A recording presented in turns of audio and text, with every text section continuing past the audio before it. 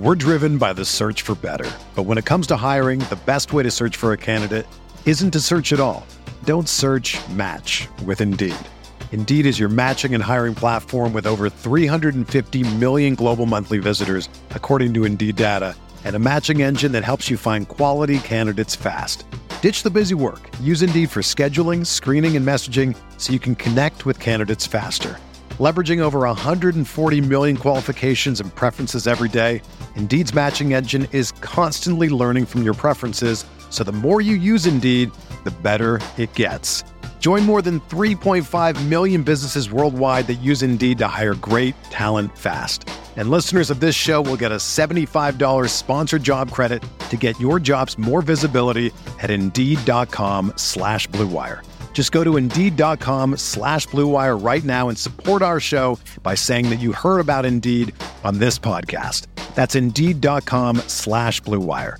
Terms and conditions apply. Need to hire? You need Indeed. This podcast episode is brought to you by Coors Light. These days, everything is go, go, go. It's nonstop hustle all the time. Work, friends, family, expect you to be on 24/7. Well, sometimes you just need to reach for a Coors Light because it's made to chill. Coors Light is cold lagered, cold filtered, and cold packaged. It's as crisp and refreshing as the Colorado Rockies. It is literally made to chill. Coors Light is the one I choose when I need to unwind. So when you want to hit reset, reach for the beer that's made to chill. Get Coors Light in the new look delivered straight to your door with Drizzly or Instacart. Celebrate responsibly. Coors Brewing Company, Golden, Colorado. Arteta! What a strike! What a screamer! Zola! And a fantastic goal! Arsenal back in it! And here's Limpar, lines it up, finds the net. Arsenal are in front. Put away the fine china and put the plastic on the furniture because we've got some wretched, filthy neighbors coming for Sunday dinner. This is the Arsenal Vision pre-match podcast. My name is Elliot Smith. You can block me on Twitter, Yankee Gunner. That's right, this is a pre-match podcast. But it's not just any pre-match podcast. It is a pre-Derby podcast. We are talking North London Derby, and we will be doing that with Clive and Paul. But also, before they come on, we'll be doing that with Amy Lawrence. And we are so excited that she's going to be on the show momentarily. But we'll do just a little housekeeping first. And the first housekeeping is just to thank you. We thank you a lot because we appreciate you. But in this case, I want to thank you because hundreds of you signed up for The Athletic using our promotion. And that's theathletic.com/Arsenal Vision. Gets you a month free and then $250 a month for the subscription. No pop-ups, no banner ads, none of that stuff. Just good content from great people like James and, of course, Amy and David Ornstein signing on and Rafa Benitez. Rafa Benitez writes for them. But that's not the point.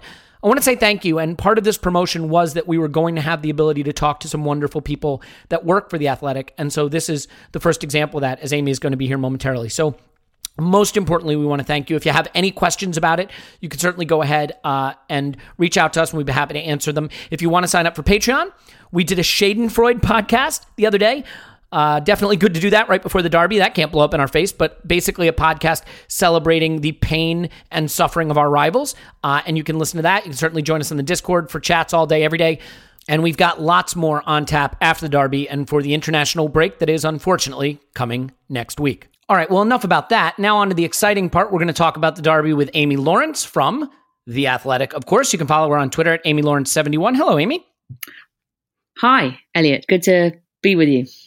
Yeah, it's lovely to have you back on the podcast. It's been too long, but we have an exciting opportunity to talk about the Derby now. And I think before we even get started with that, since we haven't spoken to you since the summer, I think going into the summer, there were a lot of people that weren't feeling too great about the club and its direction, but some of the transfer business really turned things around. So I guess just the first question is, how has this summer maybe changed your level of excitement and anticipation for this season?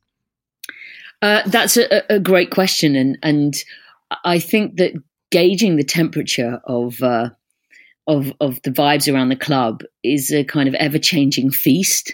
And I definitely had this feeling, not just from my own perceptions, but all the people that I speak to. And I happen to live, bang in the neighborhood. So lots of people around here are Arsenal fans or at least take a big interest in the club. And kind of early summer, let's just say there was quite a lot of misery. And I heard so many people whinging about, oh God, I don't want to renew my season ticket, and why are we bothering? And oh, it's going to be more of the same, and a kind of real downbeat atmosphere. And the contrast was almost risible with the week leading up to the first game of the season, where all of a sudden, like, the phone is red hot with people wondering if there's tickets, and oh my God, I can't miss the first game, and I'm dying to see the team, and I'll look at all these signings. And that, I think we're all at the mercy of being a bit childlike about transfers. It's a bit kind of Christmas time, and you wake up and are excited to see if there's going to be any good gifts, like a kid, in your stocking. And in a way, you shouldn't be so driven by that determining how you feel about your football club or your hopes for the season, but it does have an impact. And the fact that the expectation was low, people didn't think there was money to spend, people worried that there was going to be a really big sale that was going to be someone that was popular, and there wasn't really this feeling that Arsenal were going into the window with a big plan to be ambitious. So come the end of the window, the quality of the players that have come in, particularly the excitement around Pepe, is obvious. And anybody who watched that Liverpool game, you can argue all you like about whether it would have been a different game had he scored. But I just saw so many moments where it was, getting someone off the edge of their seat stuff, where he went on a run and you felt your heart beating faster straight away. And he's just a bowl of excitement, really. And then Danny Ceballos obviously had a fantastic home debut, a difficult time at Anfield, but looks like he's going to have games where he really enjoys playing. Maybe some are going to be a bit tougher than he expected, and it's going to be fascinating to see how he adapts to that. Even Martinelli, people I know at the club have mentioned that he's really exciting in training, and he probably is a bit raw and needs a bit more time, but has got something about him that people like. Tierney, can't wait to see. Exactly the kind of defender I think Arsenal's been crying out for years. Saliba, again, can't wait to see, maybe in a year's time. But these are all things that get people excited. The David Luiz one is a slightly different case, where there was a needs-must situation with Koscielny, and I think the club sort of did as best they could in that situation. But yeah, it's transformed the mood. Of course it has. But like all these things, that the mood is one thing, but results are the biggest determinating factor. And this weekend's quite large from that point of view. Yeah, I agree. And I mean, look, there are a lot of teams that are going to be brought back down to earth by Liverpool, especially at Anfield. But I'm wondering how you feel about the way Emery has to approach the derby. I mean, from what I'm reading, and again, this could be mind games, who knows, but there's a chance that Serge Aurier won't be available and Ndombele won't be available. No Dele Alli. The Eriksen situation is murky. And perhaps for the first time in a long time, Spurs face Arsenal potentially as an underdog in the game, as a team that feels like it may be going through some struggles when Arsenal may be turning a corner. I mean, the Liverpool game aside, I think there's a lot of people now that want to see that Aubameyang, Lacazette, Pepe front three unleashed. And I think it's a tricky situation for Emery, because obviously Spurs can still hurt you, and you still have to be wary of them. But do you think it is time for him to unleash that front three, and would you expect him to do that? Two slightly different questions. Would I expect him to do that? Fair enough. Not sure. Would I like him to do that? Certainly. And I think the real key to that working is getting the midfield balance right. In fact, I think the whole key to Arsenal working really is now, and has been for a while, that midfield area. And I think that a lot of people have teared a few hairs out over the last few seasons, just with frustration that getting that balance in that particular part of the field has been wrong, which affects what's in front of you and what's behind you. And I'm excited by the options that Arsenal have in midfield right now, which feel quite different to recent years. Joe Willock coming in looks absolutely fearless. I think is relishing every opportunity, and has no fear of any reputations. I think he'll go out at Anfield, or he'd go out in the North London derby and play the same as he would against a bunch of kids. He's got a great natural energy and positivity about him. That's been a big addition. Danny Ceballos, like I just said, really interesting because he's had one outstanding game which had everyone drooling, and one really difficult game. Lucas Torreira I'm quite fascinated by, and it puzzles me somehow that he's a guy who hasn't quite kind of nailed down a dominant role as much as maybe we all expected in the Tottenham game last year, when that was a big arrival moment for him. You remember the feeling and the emotions of that goal. Everybody knew that was in an amazingly intense game, and he was a cult hero, and people thought, God, there's a spirit and tenacity and vivaciousness and aggression in coming from the heart of the team that really is important and came from him. But the second half of his season last year was tricky. I think he was so tired, with a lot of factors as a part of that. But I would love for him to have an important season this year. But it still feels like maybe he has to earn some trust from Emery somehow. I'm not quite sure how that's going to play out. But there's options there, and getting it right. Obviously, Xhaka, everybody knows the pros and cons there, and he still can provide some important things to the team, even though there are things about his game that might never feel quite right. But getting Guendouzi again, has this fantastic energy that he brings to the team as well. Getting the three right, if you are going to play the front three of Pepe, Lacazette, and Aubameyang is key. But I think if it is right, then that's really scary for any team to contend with. Yeah, and the interesting thing with Torreira, I think circumstance can play a big role in careers, and the one challenge he has is flying off to Uruguay for international breaks and for summer tournaments is a real challenge. It means he gets back and starts his preseason late. That's what slowed him down in his integration for us last season. It's what slowed him down this season, as far as I can tell, right? Didn't really have a preseason. This international break, he's going to fly off to North America. I believe he actually has a friendly against the United States. And it's those long haul flights. It's those late returns. It's the tired legs that come back with him that I think make it hard for Emery to get him integrated early in the season and then throughout the season. So it is one of those challenges. I remember, when you have players that would go off to the African Cup of Nations back when it was played mid-season, and that could be a real disruption for those players. And I think when you have South American players or North American players, for that matter, like Pulisic at Chelsea, that can be a challenge for a manager to keep them integrated and keep them important to the team. So we'll see how that develops. I think it's also easy to forget just how young he is. Still a young player in his own right and still adapting to the league and the country.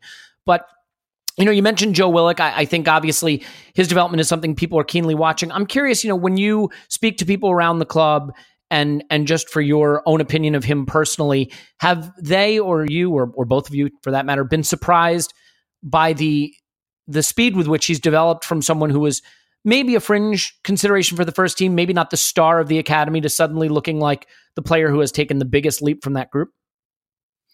Not that surprised, in fact. I think the close watchers of the youth team and of the under-23s last season were kind of voicing quite strongly the view: give him minutes, get him integrated. He's ready. He is a great story. He's the youngest of three footballing brothers. They all went through Arsenal's academy. And the little kid has proved to be the biggest chip off the old block, if you like. He was always kind of fancied to be the best of the bunch, and I think that even there's an interesting kind of concept that, like, the dreaded Denis Suarez transfer, money very badly spent. There's obviously the transfer dealings have been very warmly received this summer, and indeed pretty much were last summer, but last January was fairly disastrous, waste of cash. And there was definitely a debate within the club at the time whether to go for Denis Suarez in this case or, to borrow the old Arsene Wenger phrase, if you do that, are you killing the opportunity for someone like Joe Willock? And there are definitely some people who would have preferred that transfer not to have happened, and for Joe to have had moments integrating, in the second half of last season. Could have made a big difference. He had a little bit patient. I think it really was a sort of sign of what they hoped for him, that when he came on in the Europa League final for Mesut Ozil, and it seemed like this big indignity that the player of the status of Mesut Ozil would be coming off and replaced by a kid who had played like a handful of minutes in the Premier League up till that point. But he's a great example of, when players are at that kind of 18 to 21-year-old age group, it's a critical point of their development. Things have to fall for you and you have to make it happen. And you can see the different routes that people are taking. So obviously Eddie Nketiah is going off and is with Leeds and trying to make his way in that regard. Because when you're looking at the front three of Arsenal, you're just talking about how much game times are you going to get this year compared to being on loan at Leeds. It's obviously going to be quite different. Recently Nelson and Emil Smith-Rowe had their loans last year in Germany and have come back, and we'll see, quite how their seasons develop or what their opportunities are. They think very carefully about what they're doing with each young player. Joe has come in, had a fantastic summer. I think he was the player who everybody thought probably had the best pre-season, if you like, outside of all the established names. And he really seized his opportunity and made himself, more or less undroppable for the start of this season. And that is entirely to his credit. Nobody handed him that on a plate. He just grabbed his chance and he made himself pretty much indispensable for Emery for the start of the season. And in all of the games that he's played, I think his personal performance has been very strong. So he's put himself at the moment in a position where he has to be in the group. Whether he starts or whether he's on the bench or whether he's on and off, he has to be in the group, and I think he'll have plenty of minutes. And that's a great thing. And if there's a real meritocracy within the club, then you ask yourself the question, who deserves to play? If he deserves to play, he plays. When you look at the greatest talents that have come through at the club over the years, everybody who's old enough will remember Nicola Anelka at the age of 17 coming in, and Ian Wright couldn't get games because Anelka was that good at 17 when Ian Wright was towards the end of his spectacular career. And then you see Cesc Fabregas come in and Patrick Vieira gets sold because at 17 years old, Cesc Fabregas was good enough for that to happen, despite Vieira being the best midfielder I think I've ever seen at the club. So, if you're young enough and you've really got it, you play. Yeah. And he's playing and he's taking his chance. And I think, you mentioned Granit Xhaka, and the one thing that I think appeals to people about Willock, and certainly what little we've seen from Ceballos, although not his best day at Anfield, Guendouzi to some extent, and certainly Torreira, is maybe a little more agility, athleticism, technical skill with the ball at feet than we've seen from Xhaka. And I think for a modern midfield, it's hard to have those players that want to plant 2 feet in the ground and survey what's ahead of them and take their time to distribute long. So, it gives us some options. I'll start to wrap up here, and just really, really quickly, you mentioned Mesut Ozil, and it's crazy because he's gone from being the only name anyone wanted to discuss at the club to a name that doesn't necessarily come up. We've done a couple of podcasts since this season has started, and I can't remember his name being mentioned. Do you see him having a role this season? I mean, he still makes £350,000 a week to play football for Arsenal. Do you have any sense of what that role might be, and if there might be a role for him as soon as this Sunday? Sunday would surprise me. I guess there's a chance he might be on the bench, but I think it's impossible he'll be in the starting lineup, given how his own summer was so desperately disrupted.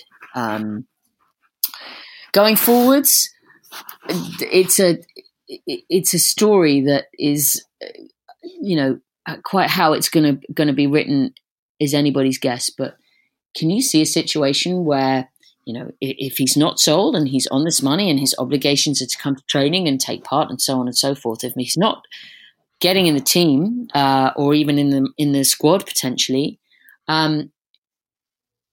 Is he going to be a Europa League player? Is he going to be playing in the League Cup games? And that, that's going to be his place this season. It's possible. It would be a weird thing to see. I'm kind of sad for him if that's what's happening. You'd like to think that everybody is treated equally, and that if they justify playing, they play. As usual, I think with Mesut Ozil, the story is a bit more complicated. And let's be honest, it never felt like at any point of last season, really, that the relationship between the manager and the player was great. That it never really felt as if they suited each other beautifully and would be in the perfectly placed to bring the best in each other. I think in odd moments in games, if there's not room for Mesut Ozil to come in and be brilliant, that saddens me. But you can see the way the team is evolving. You can see what they're focused on, a kind of high energy, slightly more aggressive game. And we have to watch this space, but it's a strange old situation, and it's one that is kind of unlike what you'd see in many other clubs, I think. But you've also got to factor in the situation that he found himself in personally with the attack. Yeah, and it's terrible. It can be that it takes a long, long time for people to recover from, difficult psychological sort of events. So there's that to factor into, and how he is and how he feels and how ready he is to be out there in front of 60,000 people or whatever. It's hard to say. He was at the game against Burnley, at the home game. He was there. It's not like he's hiding away. He's at training. He's taking part. He's not being difficult. He's kind of getting on with things. But it does feel like he's quite peripheral at the moment. And that's quite weird. It's so interesting. We talked about circumstance with Torreira, and if you look at it, I feel for Ozil in this respect. He's got a new manager, new situation last summer, and what happens? He suffers that trauma with the German national team where he really falls out with them, is scapegoated. There's suggestions of xenophobia and even racism associated with that must have affected him emotionally, I would think. And then this summer, I thought he had an excellent preseason. I thought he looked more energetic, more invested in the approach that we wanted to employ. He looked good, ready for the season, and then that attack happens, obviously extremely psychologically damaging, and he hasn't been back since then. And so you look at 2 seasons that right on the brink of a new season, something happens that damages him psychologically and maybe gets the season off on the absolute worst foot and could have repercussions for the remainder of the season. So we'll see. I'll let you go. I just want to ask real quick, do you have anything you're working on for The Athletic right now that you're excited for us to look forward to, or probably going to be an NLD summary after that? Yeah, there'll be something to do with the derby. I've got it. We mentioned Torreira earlier, and there's a piece I think probably going up tomorrow. I don't know when this pod's coming out, but I guess it'll be Thursday about the Torreira situation and the interest in this particular player and how his career has evolved and continues to evolve at the club. And yeah, there's a few bigger things I've got in a pipeline for further down the line. And that's, I guess, the beauty of this kind of work. When you've just spent a year kind of regurgitating or attempting to regurgitate Unai Emery press conferences, to be given that time and space to go off and chase kind of different ideas and angles and take your time. And I'm always keen on a bit of nostalgia, so there's a bit of looking back at stuff, and we'll see how it goes. But I've got a few ideas that hopefully will be fun to read. Yeah, I'm sure they will be, and obviously you can read Amy's stuff at The Athletic. And if you want to support the podcast and Amy, who of course you want to support, once again you can sign up at theathletic.com/ArsenalVision, and you get a month free, and then it's $2.50 a month. $250. That's it. So if you want to support us and Amy and all the wonderful people writing for The Athletic and all the great content there, go for it. A lot of questions about what content you get with that sign up. You get all of it. So it's not like you only get the football stuff or you only get the US stuff. If you sign up at theathletic.com/ArsenalVision, you'll get all of it. You get the promo and you give us a little love too, which isn't the worst thing in the world. Amy, I'll let you go. you got a lot of great colleagues over there. Did you ever think you'd have the colleague Rafa Benitez? I thought that was pretty interesting. Yeah, I know. It's definitely put the cat amongst the pigeons. We've all got to up our game now. You bet. Well, in any event, definitely follow Amy on Twitter at AmyLawrence71. Read her stuff at The Athletic. And most importantly, just make sure you get signed up. You'll love it. Amy, I want to thank you so much for coming back on, and hopefully we'll have a chance to speak to you again in the future. Definitely. Absolute pleasure. You bet. All right. Well, up the Arsenal. We're going to take a break. When we come back, unfortunately, Clive and Paul are going to be here, but that's okay. Stay with us. We'll have more after this. Okay, we want to tell you about the new home of football writing, The Athletic. And this is a company that means a lot to me. I have been honored to have the chance to write for them for the past year. And it is one of the best sports websites that I have had the pleasure of using. It gives you a chance to get totally ad-free content that isn't clickbait, that isn't chasing advertising revenue. Some of the best writers in the world are there. When it comes to Arsenal, it's the best coverage of Arsenal now. You have writers like Amy Lawrence and David Ornstein, and of course, Gunner Blog, James McNicholas as well. The app is fantastic. If you're driving along, it will read an article to you. Just read it to you, which I love. There's podcasts and videos and articles and fantasy sports. Plus, they cover everything. They cover all sports. So if you are a fan of sports beyond just football, you're going to find world-class coverage of that too. It's great wherever you're located. Obviously, they've just attracted phenomenal writers in the UK, but there's a great stable of fantastic journalists in the US as well, covering all those sports. So, you want to support the pod and maybe give The Athletic a try? Go to theathletic.com/ArsenalVision, theathletic.com/ArsenalVision, and check it out. You'll get a month free. Your subscription's $2.50 a month, which is nothing. And when you go somewhere where you can just read an article and nothing pops up and nothing gets in your way, and you can see the community there and see the quality of the content, I think you're really going to like it. So go there now, theathletic.com/ArsenalVision to sign up for The Athletic. All right, and now it is my great displeasure to have to introduce Clive and Paul after having spoken to Amy, but I'm going to do it anyway. Paul's on Twitter at Pause in My Pants. Hello, Pause. Woohoo. Clive's on Twitter at CliveAFC. Hello, Clive. Hello, hello. Hello. So I just want to tell you, dear listener, that while you are stuck listening to me, both Paul and Clive have the pleasure of the fact that apparently my internet is spotty and they can't really hear much of what I'm saying. So they have what we sometimes call the premium version of the podcast with my parts redacted, but you're stuck with me. So that's that. Hey, Amy was a delight to speak to, and now I'm going to speak to you guys. So first I'll start with you, Paul. How much of this sandbagging bullshit do you buy that Ndombele is not fit, Aurier is not fit, no one's going to play, and Eriksen hates Poch, and Poch hates Eriksen, and Dele Alli is a drunk who doesn't play football anymore? Like, are they all going to play? They're just going to show up and literally like Gareth Bale will start for them, and like they'll have Van der Vaart back and stuff? Like, are these guys going to play, or are they really out? Well, I'm a bit of a sucker, as we know. So I've been just playing along, assuming it was true. But you might be onto something there. What was that thing I fell for on the internets, on the Discord the other day? I thought somebody knew somebody knew John Mulaney. Yeah, you are a gullible one. He made some comment about how he was mates with John Mulaney, and I went for it hook, line, and sinker and tried to talk him into getting him on the podcast. At least your heart was in the right place. All right. Enough about that though, because that's not what we're here for. Yeah. I want you to tell me. Yeah. All right, let's go through them one at a time. And Ndombele, they say he's not going to play. You believe it? I think it. Well, he's touch and go, isn't he? So do I think he'll play? Well, he's going to need some level of excitement if Eriksen is or isn't. I think if he's got Eriksen, then maybe he won't be quite as worried about getting Ndombele in there. What about Serge Aurier? Serge Aurier. Mm-hmm. We haven't seen him for a while. I wonder if he'll come up with another solution. I don't know what he's going to do. But we haven't seen him for a while. I hope he plays him. I mean, I got to level with you. I hope he doesn't, because, Clive, there's talk of Eric Dyer playing fullback, and I'm literally having Pepe wet dreams over here. I mean, given that there could be no Ndombele, no Serge Aurier, no Dele Alli, do you think the only downside to maybe Ndombele being out and Aurier as well is that he will go ahead and just start Eriksen even if he doesn't want to? The Eriksen thing is interesting. Will he start him? I really don't know on him. I do think they will start Moussa Sissoko at right back potentially. Works and bring for me. Dyer into centre midfield.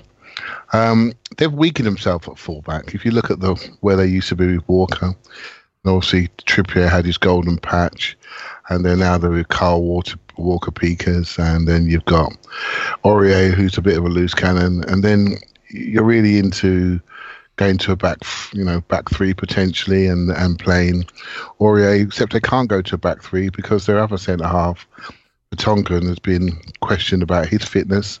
There are rumours that he's questioned tactics of the manager and questioned his authority.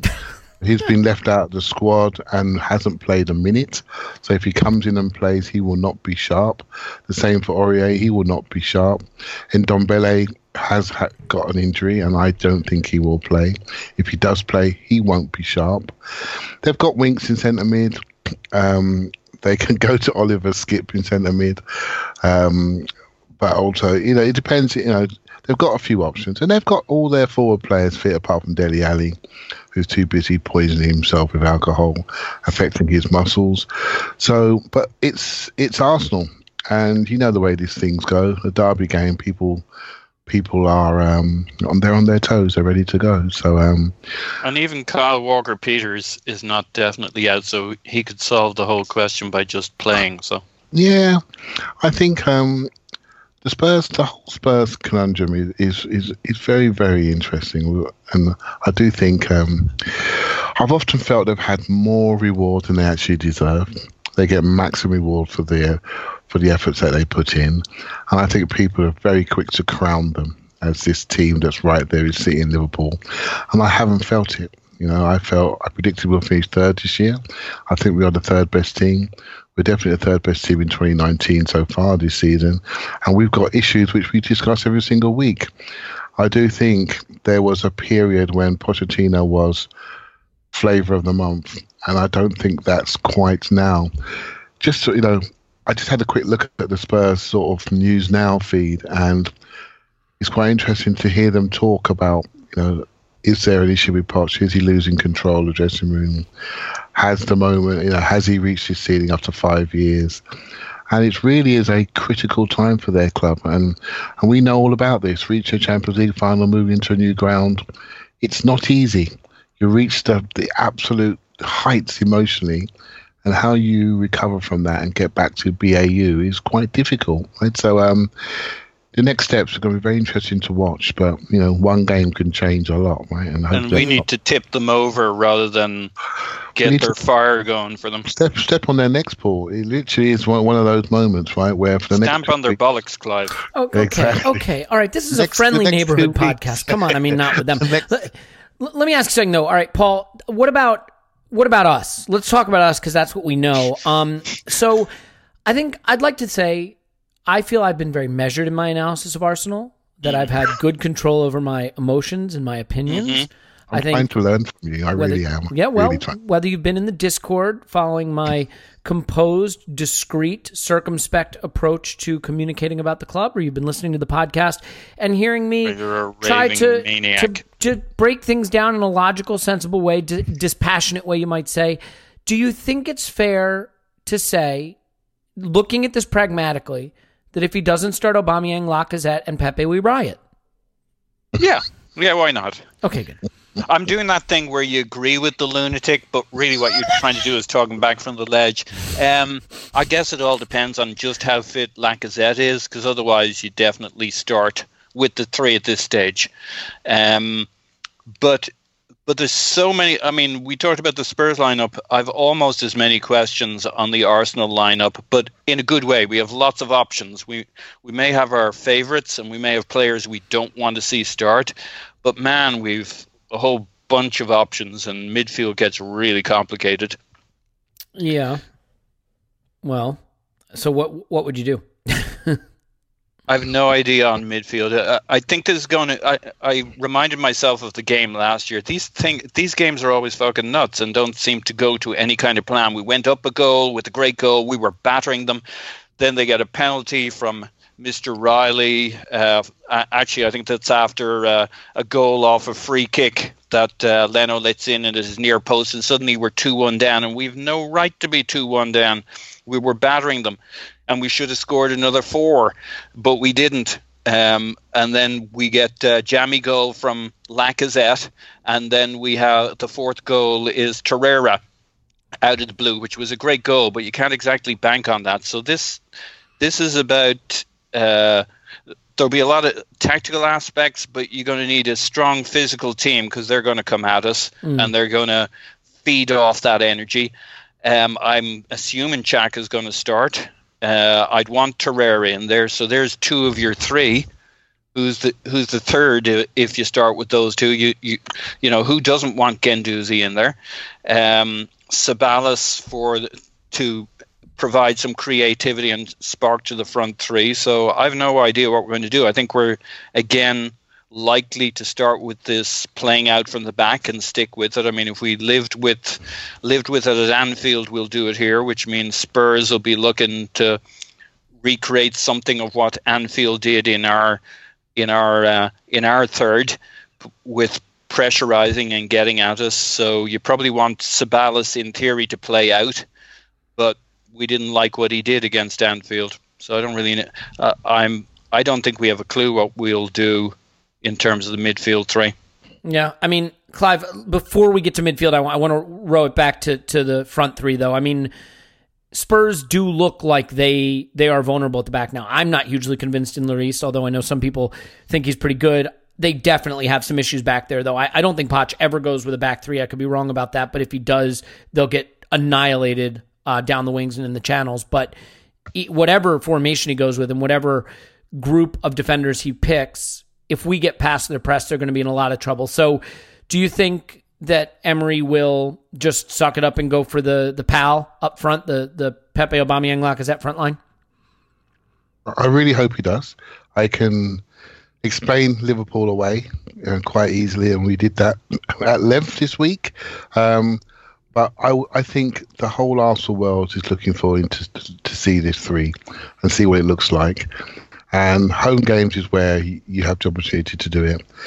I think it could be the birth of it, and I just hope he goes with it. The balance looks so interesting. The fact they can all switch positions, they're not so. I'll call Liverpool front three static because they're not, but we can all picture what sides they are and what their roles are. I think Arsenal could be a lot more flexible, going left and right and central, and people switching positions, going to any of them. I think that will cause problems. They have a really complementary set of skills and a good set of speed and power and dribbling and carrying and creativity. Come on, man. We all know it. We all know this. The potential is there. The new player that's come on board in Pepe, we've all can see that he's on his way. He doesn't seem to have any fear in him. Doesn't seem to have any sort of inferiority complex about him. I want to see him score. I think that will just take the roof off the ground. So, yeah, I hope he goes for it. I think it's important that he does. We've invested in these players. There's a lot of money amongst those three players. They're super talented. Play them. Just play them. Let's find out. Just play them. We will not lose this game for playing three forwards. Just play three in, three forwards. My three in would be Xhaka, Guendouzi and Torreira. I'd play three in that way, and I would control that middle space, and I would let my 3-4s go and win the game. Spurs are quite physical. They're quite a running team. You need to have that ability to take the ball off their lack of technicians. If they play Dyer and Winks in centre mid, well, we can press them. We can press Dyer off the ball very, very easily. And so we have a real opportunity to get it to the areas that we want to be in. So I hope he goes for it. Why Xhaka over Ceballos? I mean, look, Ceballos had a bad game at Anfield. I fully acknowledge that. I think this is a different kind of situation. Both he and Willock, I think, have largely been pretty good this season. Willock maybe not so much at Newcastle, and Ceballos maybe not so much at Liverpool. But you'd still go for Xhaka over either of those two? I tell you, mate, it's important. You know, I know I don't want to sound like a TV pundit, but experience really does mean something. Right? It means something. Having the ability to be in these pressure cooker environments and react in the appropriate way. And we know Xhaka doesn't always react in the appropriate way, but it's not down to lack of experience. Maybe it's down to stupidity. And How do you really feel? If you check his stats bomb radar, he scores pretty low on the whole stupidity thing. Yeah, I bet he does. That's why they call it stats bomb IQ. I want to see that on Scott's database, right? But it's true. He has these moments where he tries to solve all the problems himself, and his body can't do it, right? So, and he just panics, and so I just feel, excuse me, it's not for my own comfort. It's for the team's comfort. I think he offers a level of leadership and availability. I watched his Liverpool game more than any other game I've watched in my Arsenal life, and the amount of times he was available for a pass, just a short line, always able to see him, quietly available, working hard to be available to help somebody else. It's a sort of thing that players That's really like. That's the great thing about it being immobile, Clive. You know exactly where he's going to be. Yeah, exactly. You could say that. But it's about lines, isn't it, Paul? In a game where inches almost count, it literally is inches that count. To be on the line so the player can see you on your strong side, so you can move it on again. It's he was top passer in that game. In a game where we were dominated, he was still top passer. That's a level of something that we can't just put on the sidelines, and play somebody that could do well. Just had a 10 out of 10 game and a 1 out of 10 game. Managers don't do that. I mean, to be fair, in the Burnley game where Xhaka wasn't available, Ceballos led us in passing, and he did it at whatever it was, 92%, despite a lot of progressive passes and a lot of take-ons and pressures. So, I mean, I realize he just came off of a bad game, but he was wonderful. I look at his risk management. We've got Spurs at home. We want to win. If we don't win, we have 2 weeks of international break to absolutely rip the manager apart, the club apart. Who would do that, though, Clive? Come on. And I just think, if I'm the manager, I'm picking the guy that's probably going to be my captain for the season, and I'm picking him, and I'm giving him responsibility to lead us to victory, right? So, but let's see what he does. That's just my view. Can I say a quick word? Please do. A very quick word on Ceballos, just because I like to prove I can actually say his name roughly right.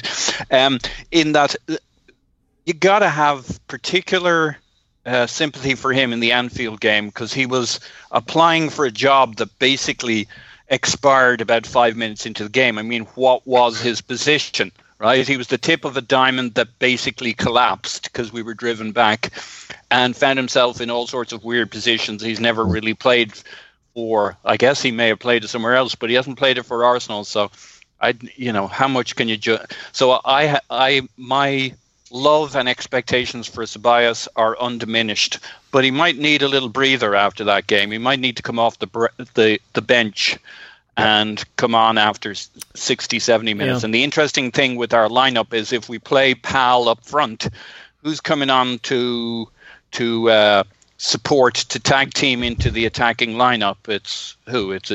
Do we look on Mkhitaryan as an attacker? Is it Nelson? We don't have much after 70 minutes, especially if Lacazette doesn't have 90 minutes in him. So yeah, I mean, I guess it depends on how his ankle's feeling. I think the fact of the matter is, though, wanting to have something in reserve on the bench should not trump wanting to have your best players on the pitch. I hear you. I've never totally understood the mentality like, well, don't start him because you need to leave something on the bench. Like I mean, don't get me wrong. I get what you're saying. It doesn't leave us a lot of ways to change it, but I actually do think that having Mkhitaryan, for example, or even Nelson is a way to change it, because you can go to true wide players on either side of like an Aubameyang if Lacazette has to come off, as opposed to more of a false nine with Aubameyang on one side and Pepe on the other. Let's I hear you. I could see Aubameyang down the middle and then Nelson on the left, and we played Aubameyang up front at home to them last time round, if I remember right. Yeah, but I don't disagree with you. I'm just thinking out loud. Would we start if Lacazette barely has 45 minutes in him, or maybe 70 minutes in him? Will they bring him on? Will they plan him to be first sub or something with Aubameyang through the middle? That's a good question. Look, I want to bring something up that we haven't talked about in a while. And I think we've done, I'm looking here, I think we've done, what is it, maybe 75 podcasts since the season started? At least it feels like that. And you're definitely getting your minutes worth. You know who hasn't been discussed a whole lot is Mesut Ozil. He came up in my conversation with Amy, and I was like, when was the last time we spoke about him on this podcast? Paul, stay with you just for a second. I mean, it is kind of crazy. If we think back to summer, it's not that long ago we were saying he looked a little bit revitalized and really energized this summer. And then unfortunately, kind of like last summer where the German national team thing was a disaster for him emotionally, he's got this horrible attack that happens and a huge psychological wound that he's got to get over right at the start of the season. But he did have a great preseason, and he did look like he was ready to maybe fight for a place and get in line and, you know, march to the beat of Emery's drum, whatever that beat may be. And I'm curious if you feel he has a role to play in this game, and if not this game, any game, and when and where. That's the extent of the question. Paul. Who's that aimed at? Me? Yeah, that's back. Yep, right back at you. I'm expecting that he won't start, and he probably won't come on as a sub. I'm going to assume the more positive version, which is he's just buying him a little time. And I mean, he hasn't really used Kolasinac either. He used him for 10 or 20 minutes in, was it the Burnley game? And we have a crying need for a left back. So he hasn't been used either. So it may just have had a lot more impact, especially, I mean, Kolasinac, as I understood it, sent his wife or girlfriend home. I'm not sure that's the case with Ozil. So it may just be having a significant impact. And he's looking to the international break to buy everybody a little decompression time, and that's when I would expect to see Ozil being reintroduced. This will be such an intense game that I don't know that this is the game you reintroduce Ozil. But, I mean, he has talked him up, so I could well see him on the bench, and maybe he plays a role a little later on in the game. He just has to manage his mentality for 20 minutes and not 90 minutes that way. I mean, it shouldn't all be about money, but at £350,000 a week, it really feels like you have to have this person as a part of your squad. I mean, is this a time to at least get him in the team, Clive, and have him on the bench, have him potentially available, maybe call on him if needed? He could be on the bench, but I sort of agree with Paul there. I would cold storage him. Why bring him into his first game of the season against the most intense game of the season? It just doesn't make sense. You got people we're not short of midfielders, are we? Yeah, we got Willock, Guendouzi. Whether you play Guendouzi as a third midfielder or Ceballos, I don't mind which one. Guendouzi's had a lot of minutes; it's no problem. We got Willock there, who's obviously hasn't hardly put a foot wrong. He may feel that he's going to be starting. We've got Mkhitaryan, who, Torreira's obviously, for me, Torreira's knocking that door down loudly. We're good. We got two forwards, one in behind late in the game, or Aubameyang down the middle with two different wide men. We got those options covered. We got the base options covered, and we got defenders getting fitter by the minute. So we're in a good place at the moment. I sort of, that just concerned me slightly, because a lot of these games, we're the ones that sort of walk into them slightly underdogs. It always gets me upset, and I think the players get upset and we react. But I will say there's a lot of quiet optimism amongst the fans and amongst the watching journalists and pundits, that they can see that Arsenal are on a different curve. And Spurs, if you look at the curve they're on, take aside the Champions League wins which they had, and obviously getting to finals, a great achievement, but that was slightly fortuitous in my opinion, and that's covered up a lot of cracks, right? So if you read again, I read some of their stuff today, and they're talking about the things that we used to talk about. Is the training correct? They're getting too many injuries. They're questioning Pochettino's training methods. Is he thrashing the players? Are the players buying into his tactics? Is Levy out pricing these players too high so they can't be sold, and that's causing Pochettino a problem? I mean, these are all things we recognise, right? We've been here, haven't we, with the injuries to key players at the wrong moments, and it's all part of the growing pains of being a big club with expectations that Spurs have never really had, and expectations are now going to weigh upon them. And these players have seen the promised land of the Champions League final, and I just don't see a situation where you can have Christian Eriksen on 65 grand a week, and Callum Chambers and El Neni about 5 grand behind him. It just doesn't make sense, and that's going to manifest in dressing room unrest. Clive, you missed it on the Schadenfreude pod over on Patreon, but Paul made a suggestion that I loved, which is that we're sending our players down to a Spurs bar to open up their paychecks next to the Spurs players every Friday. Every Friday when the checks come out. And Callum Chambers rocks in with his paycheck. With his paycheck, sits next to Ericsson, is like, oh, that's your check. Oh, look at my check. Oh, that's nice. Nice. Yeah. Hey, look, we're on the same amount, buddy. Ericsson. Hey, I'm Callum Chambers. Nice to meet you. So Paul, let's a couple of things. So first of all, I think it's almost a certainty that we'll start with the back four with Nacho Monreal at left back, but it does sound like Nacho Monreal is going to leave. And I was under the impression that the window closed before the game, but I guess because the first is on a Sunday, it actually closes Monday. Do you see him starting this game and then leaving right before the window closes? And how do you feel about the decision to do that? I know they've, I guess, moved Bellerin and Tierney's recovery up. They're now saying back sometime in September instead of October for full training. Do you think that it's fine to let Nacho go, or do you have a concern about it? I have a lot of concern about it, but if there's some logic to it, then maybe. We've just heard about the improved outlook prognosis for Tierney and co. today. So when we were belly aching about it yesterday on the Discord, it was thinking that Tierney would be at least another month or two, and who knows, right? And I think the who knows part still applies. I mean, it could take him a while to get up to speed. He could have issues. It could take a while before he becomes bulletproof. So it seems a weird one. But if they're optimistic on Tierney, and then on the other hand, the other weird part of it is we keep playing Nacho, even though we're desperately trying to sell him instead of Kolasinac, and that's why I kind of hope that it's a weird hope, but I kind of hope it's just, again, the psychological impact of getting caught in a knife fight in the streets of London a couple of weeks ago, and he just needs that extra week or two.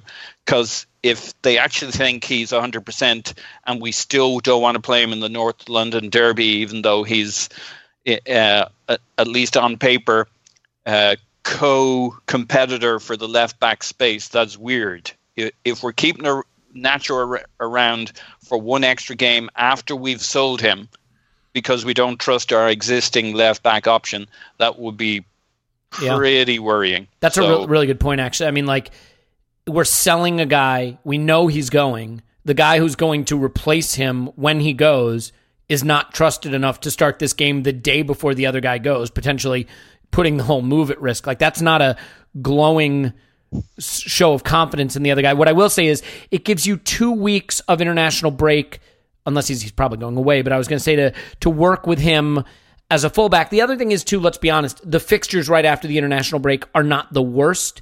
And this goes to actually integrating Ozil as well. I mean, when you've got Sheffield United coming up after the break, and admittedly they've been a lot better than people expected, but they're not Spurs and they're not Liverpool. Maybe Mesut Ozil, who sticks around for training for 2 weeks because he doesn't go away with his country, winds up getting into the team, whereas a guy like Torreira, who's got to go all the way to North America, I think he plays the U.S. men's team actually, he probably is not going to make it back for those games and be starting right after the international break. Clive, one thing that I think is interesting, in terms of the preparation for this game, Spurs come off a loss at home to Newcastle. We come off a loss away at Anfield, but we've probably just played the single most intense, physically stressful, mentally trying game of the entire season that we'll have all season long, even maybe over City, just in terms of the smothering press that Liverpool applied and the extent of time we had to focus and concentrate and sit in our defensive third. Do you think that the intensity of the stress and pressure we faced against Liverpool will make our decision-making just that bit quicker and make us feel just that like we have that little extra beat of time against Spurs versus maybe having played a team with a different strategy? Is that a big advantage, playing a team like Liverpool who pressed us so hard right before Spurs, who will probably try to do at least a version of that? That's a great question, and I agree. I think it's a great preparation for Spurs. I mean, for me, the stars are aligning too much, and that concerns me. I think the Liverpool game is probably one of the most interesting games I can ever remember, because of the It's what's so beautiful about football, right? We can all watch the same thing and all think completely differently about it. And I hope it never changes too much and becomes too sanitized, where people try to create a normalcy of their own about decisions, etc. Because that perception of a game is the key. It's the beauty of the game, and we all make those perceptions from our own structures and how we've been brought up and what our football experience and background is. And it feeds into Spurs wonderfully. And I just feel, I've had this feeling since probably even pre-season, that the team is improving. And I'm not worried about the pace of improvement, because I can see things structurally, I can see things individually. And seeing Pepe come in particularly has really, been quite impressive. Ceballos, okay, he had a rough time at Anfield, but who doesn't? There's real potential there, and I think there's now a real thirst to see that realised. And if it does happen at the weekend, I think that's going to be a wonderful confidence boost for us this season. I think that puts us into a real points accumulation phase up till Christmas, where I think we see a lot of players come back to some level of fitness. We have the competitions to get them fit in, like the Europa League and the Carabao Cup. So we have the fixtures to rotate and get people back into shape for the pre-Christmas period. And then let's see where we are come to the end of the year. And I do think it's important that we have serenity within the club. And I really want us to win this game, because I want us to be positive for the next 2 weeks. I don't want us to be dragging up the old messages like Spurs are doing right now about their manager. I don't want us to go down that route, because I think it'd be negative. I think it'll slow us down. I think it's very important that we stay on the right trajectory, which I feel that we're on. And if we do it well and we win well, we win with a nice style, I think there'll be a lot of positivity, not just from beating Spurs, but directly what's happened in the summer with the transfers, the arrival of key people into the club. I think we need a statement win to say, yes, it is good. I believe it is good, and it's going to get better. And I think that's why this weekend's so important.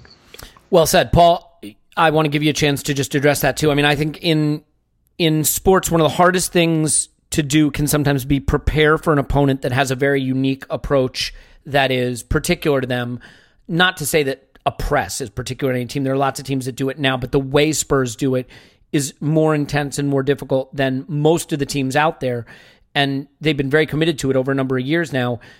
I think what Liverpool did to us is a pretty close facsimile in terms of the intensity of it, at least. I'm not tactically astute enough to know the slightly different ways they may trigger that press, but certainly the intensity. So do you think it is a lucky break almost getting to play a game that feels like a practice and preparation at the highest level for what we might face at the Emirates? Yeah, I think it's perfect. I think it's like listening to a podcast at 1.5 speed, and then you turn it down to like 1.2 or 1, and you're like, man, I have so much time to take this in.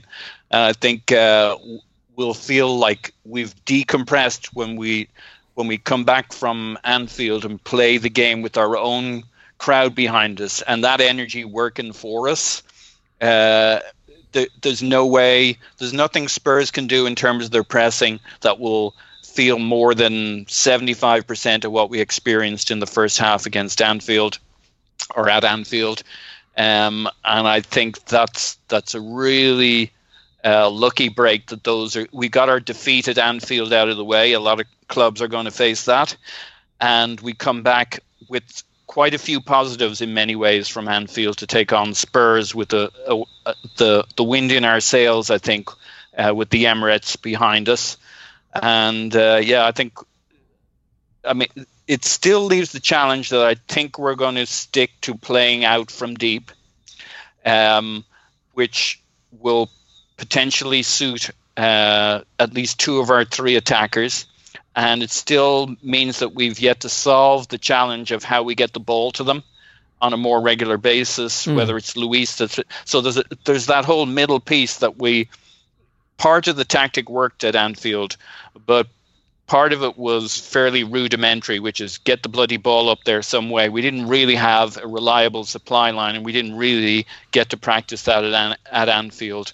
So that'll be the interesting transition. But then I think we're going to have much more time to work it. It'll be interesting to see if Ceballos gets pulled back in from the start, or at least he's the first change at half time to start helping us with that and get Pepe and Aubameyang going. But I think that's the missing piece we didn't get from Anfield.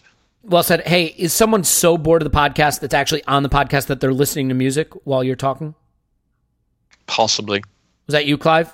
Maybe did you think you were muted and you're just listening? You weren't listening to music? Me. Paul, is someone in your house listening to music? Possibly. I'll have a word with... I hear it. I have, like you did that thing with Andrew Arsblog with a group of people for your podcast over the summer. Oh, yeah. In LA. Mm-hmm. Yeah, I got a little version of that going on here. Oh, good. Well, that's perfectly conducive to recording a podcast. So good. Yeah. You flog the people who need to be flogged, and in the meantime, I will speak to Clive. Look, as we start to wrap up here, I think we have to start to look to how you see the patterns playing out. So let's get into a little bit of prediction time. First of all, I want you to nail your colors to the mast. What lineup do you think he will go with? Not the one you want, the one you anticipate him selecting. Okay, so I do think Nacho will start. So the back five picks itself. With Luis and Socrates and Maitland-Niles, and I think that's critical we have that, because I think my worry is Son and Lucas Moura pinging into holes when Kane when he drops deep. So that's my concern. The midfield three, I hope. I can't see him not starting Torreira. It's a derby. It's a competitive game. I don't think they're technically strong in centre mid. We need a presser in there. I think Xhaka will play. And I think Guendouzi may play, but I'm 50-50 on Guendouzi or Ceballos. And I think if we play the 3-4s, it would be interesting if he's going to play the 3-4s in a 4-3-3 or a 4-2-3-1 and have a 10 in behind them, and really a lazy, active 10 that drop deeps and goes anywhere he likes. So if he does that, then your double pivot is Torreira and Xhaka, and then Ceballos is free, and then you have your 3-4s pitting them back, right? So that could easily work, right? So, and that's what I would do. So probably Ceballos steals in, just because we're at home. If we was away, then I would have 3 in like a Man City V, and then have 3 up. But as we're at home, I think Ceballos may sneak in a 4-2-3-1, which morphs into a 4-3-3 really, really quickly. Yeah, I think that's a good possibility. And how do you see the pattern of play developing? I mean, do you think that we will control possession in this game? You think it'll be... I mean, we played the diamond against them away last season.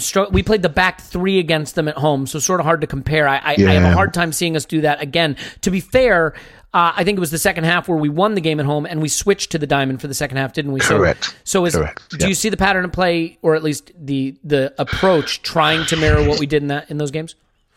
I think if he went diamond again, it'll be you could almost pick the same team, and it'd be almost would be a bit more with, say, Torreira in for Willock, and the atmosphere where we are, it could be offensive. Do you see what I mean? It could be massively offensive. So the system is not the killer; it's how you play it. I hope Lacazette's fit. He looked angry last week, and I hope when he comes on, he shows people that he's the man, particularly at home. And so I do see Lacazette starting. I do think, though, Elliot, the back 3 may reappear after the international break. I think we'll have centre halves back in shape. Why got to hurt me like that? I just think it's a good way to get people back into shape. And we've got centre halves to get into shape. We've got Kalashnik, while we're waiting for Tierney to come in. And then if Tierney does come in, why not start as a wing-back rather than a full-back? Find your feet. He hasn't played a lot of football in 2019, so find your feet as an offensive player, and we'll put 3 centre-backs behind you. And that allows us not to have 3 up top and rest one of the strikers, which we have to protect. We can't just play these 3 strikers every single week because we've got the Europa League as well. The Europa League and 3 at the back, again, it allows us to look at things like Nelson at wing back, for example, and things like that, which allows us to just use players in the squad and keep the back doors shut. So I do think the 3 at the back will come into play. and particularly at home, where you're literally taking out a defender. And I do think it's going to be interesting to see how we use David Luiz as that central defender in the three at the back. And I just think to get players healthy and fit, that is a good system to use to make sure we don't lose our structure. And so I see that happening after the international break for sure. Paul, you got a prediction for not what you would like, but what you think he will do? So I think we'll more likely than not start with Pal up front. And I think the midfield three will be Xhaka, Guendouzi, and maybe Willock. Xhaka, Guendouzi, and Willock. Yeah, all right. I might as well. With Willock pushed up a little bit, but basically part of a midfield three. I might as well pick my lineup. Not that anyone cares what I'm picking, but let's go ahead and do it anyway. I think it will be the back four, as it has been all season, with Leno in goal, obviously. I don't think he'll just randomly start Martinez. I think it will be Pal up front. So, again, not to just be cringe about it. That's Pepe, Aubameyang, and Lacazette. And I think in midfield, he will go for... This is the tough one, isn't it? I think he will go for Willock, Guendouzi, and Torreira. He'll drop Xhaka. I think he's going to drop Xhaka, yeah. If you had to bet, you'd bet. I think he's going to drop Xhaka. That's brave. Yeah. Okay. I'm giving him a lot of faith. I'm putting a lot of faith in the manager here. You know what, though? I don't think he's going to drop both Shaq and Ceballos. I think he's going to pick Ceballos. Welcome back, Elliot. So I think he'll pick Ceballos, Guendouzi, and Torreira. Yeah. That's the midfield. Okay. Yeah. That's interesting. You know what? Rubbish. I'd like to see it. I would really like to see it. I would too. That's why I'm picking it. Because that's the future right there, right? But it's not going to happen, mate. And I think, look, Willock has been very, very good. And everybody's been laughing at me that I'm going to lose the bet I had with Paul, which I probably am, about Premier League starts. But maybe it is just time where Emery's going to I mean, it's 5 players for 3 spots. And it's hard to say who the 2 are that are on the outside. I mean, I think we can clearly say that Guendouzi is not on the outside. He's in. I don't know that you can confidently name the other 2 who are definitely in. The only ever presence this season have been Willock and Guendouzi. Now, that, to be fair, that's because Xhaka was injured one game. I wonder if Ceballos' struggles under pressure will weigh on his mind in picking this team, but I still think he'll drop Xhaka. So let's see how it goes. Let's get some score predictions real quick. Clive, what do you think the outcome will be? Man, you know me. I think we win every game. I think it'll be 3-1. We'll win this game. I'm not. I'm worried that I'm not worried. So, do you know what I mean? It's bothering me because I really think we're going to smash them. That concerns me. What about you, Paul? 3-1. I'd be worried if we hadn't just played at Anfield. I'm with Clive in that too much seems to be lining up for us, but I think we'll be pretty real going into this game. 3-1. I'm going to say 5-2 Arsenal. Okay. The derby's always a crazy one. It really is. It's always a crazy one. There's no way we'll score 5 goals from our 4 shots. To be fair, that's right. We'd have to break our record for shots in a game to have 5 goals. You do make leave a very spreadsheets. Very leave them strong spreadsheets alone. You two stop looking at that data. It was Paul who did it. It was Paul who did it. Look, let's face it. This entire podcast was headed downhill after the Amy section anyway. So if anybody's still listening to this by now, shame on you. All right. Well, I think that's a good place to leave it. There's going to be plenty to break down after that. Tim will be back on after that.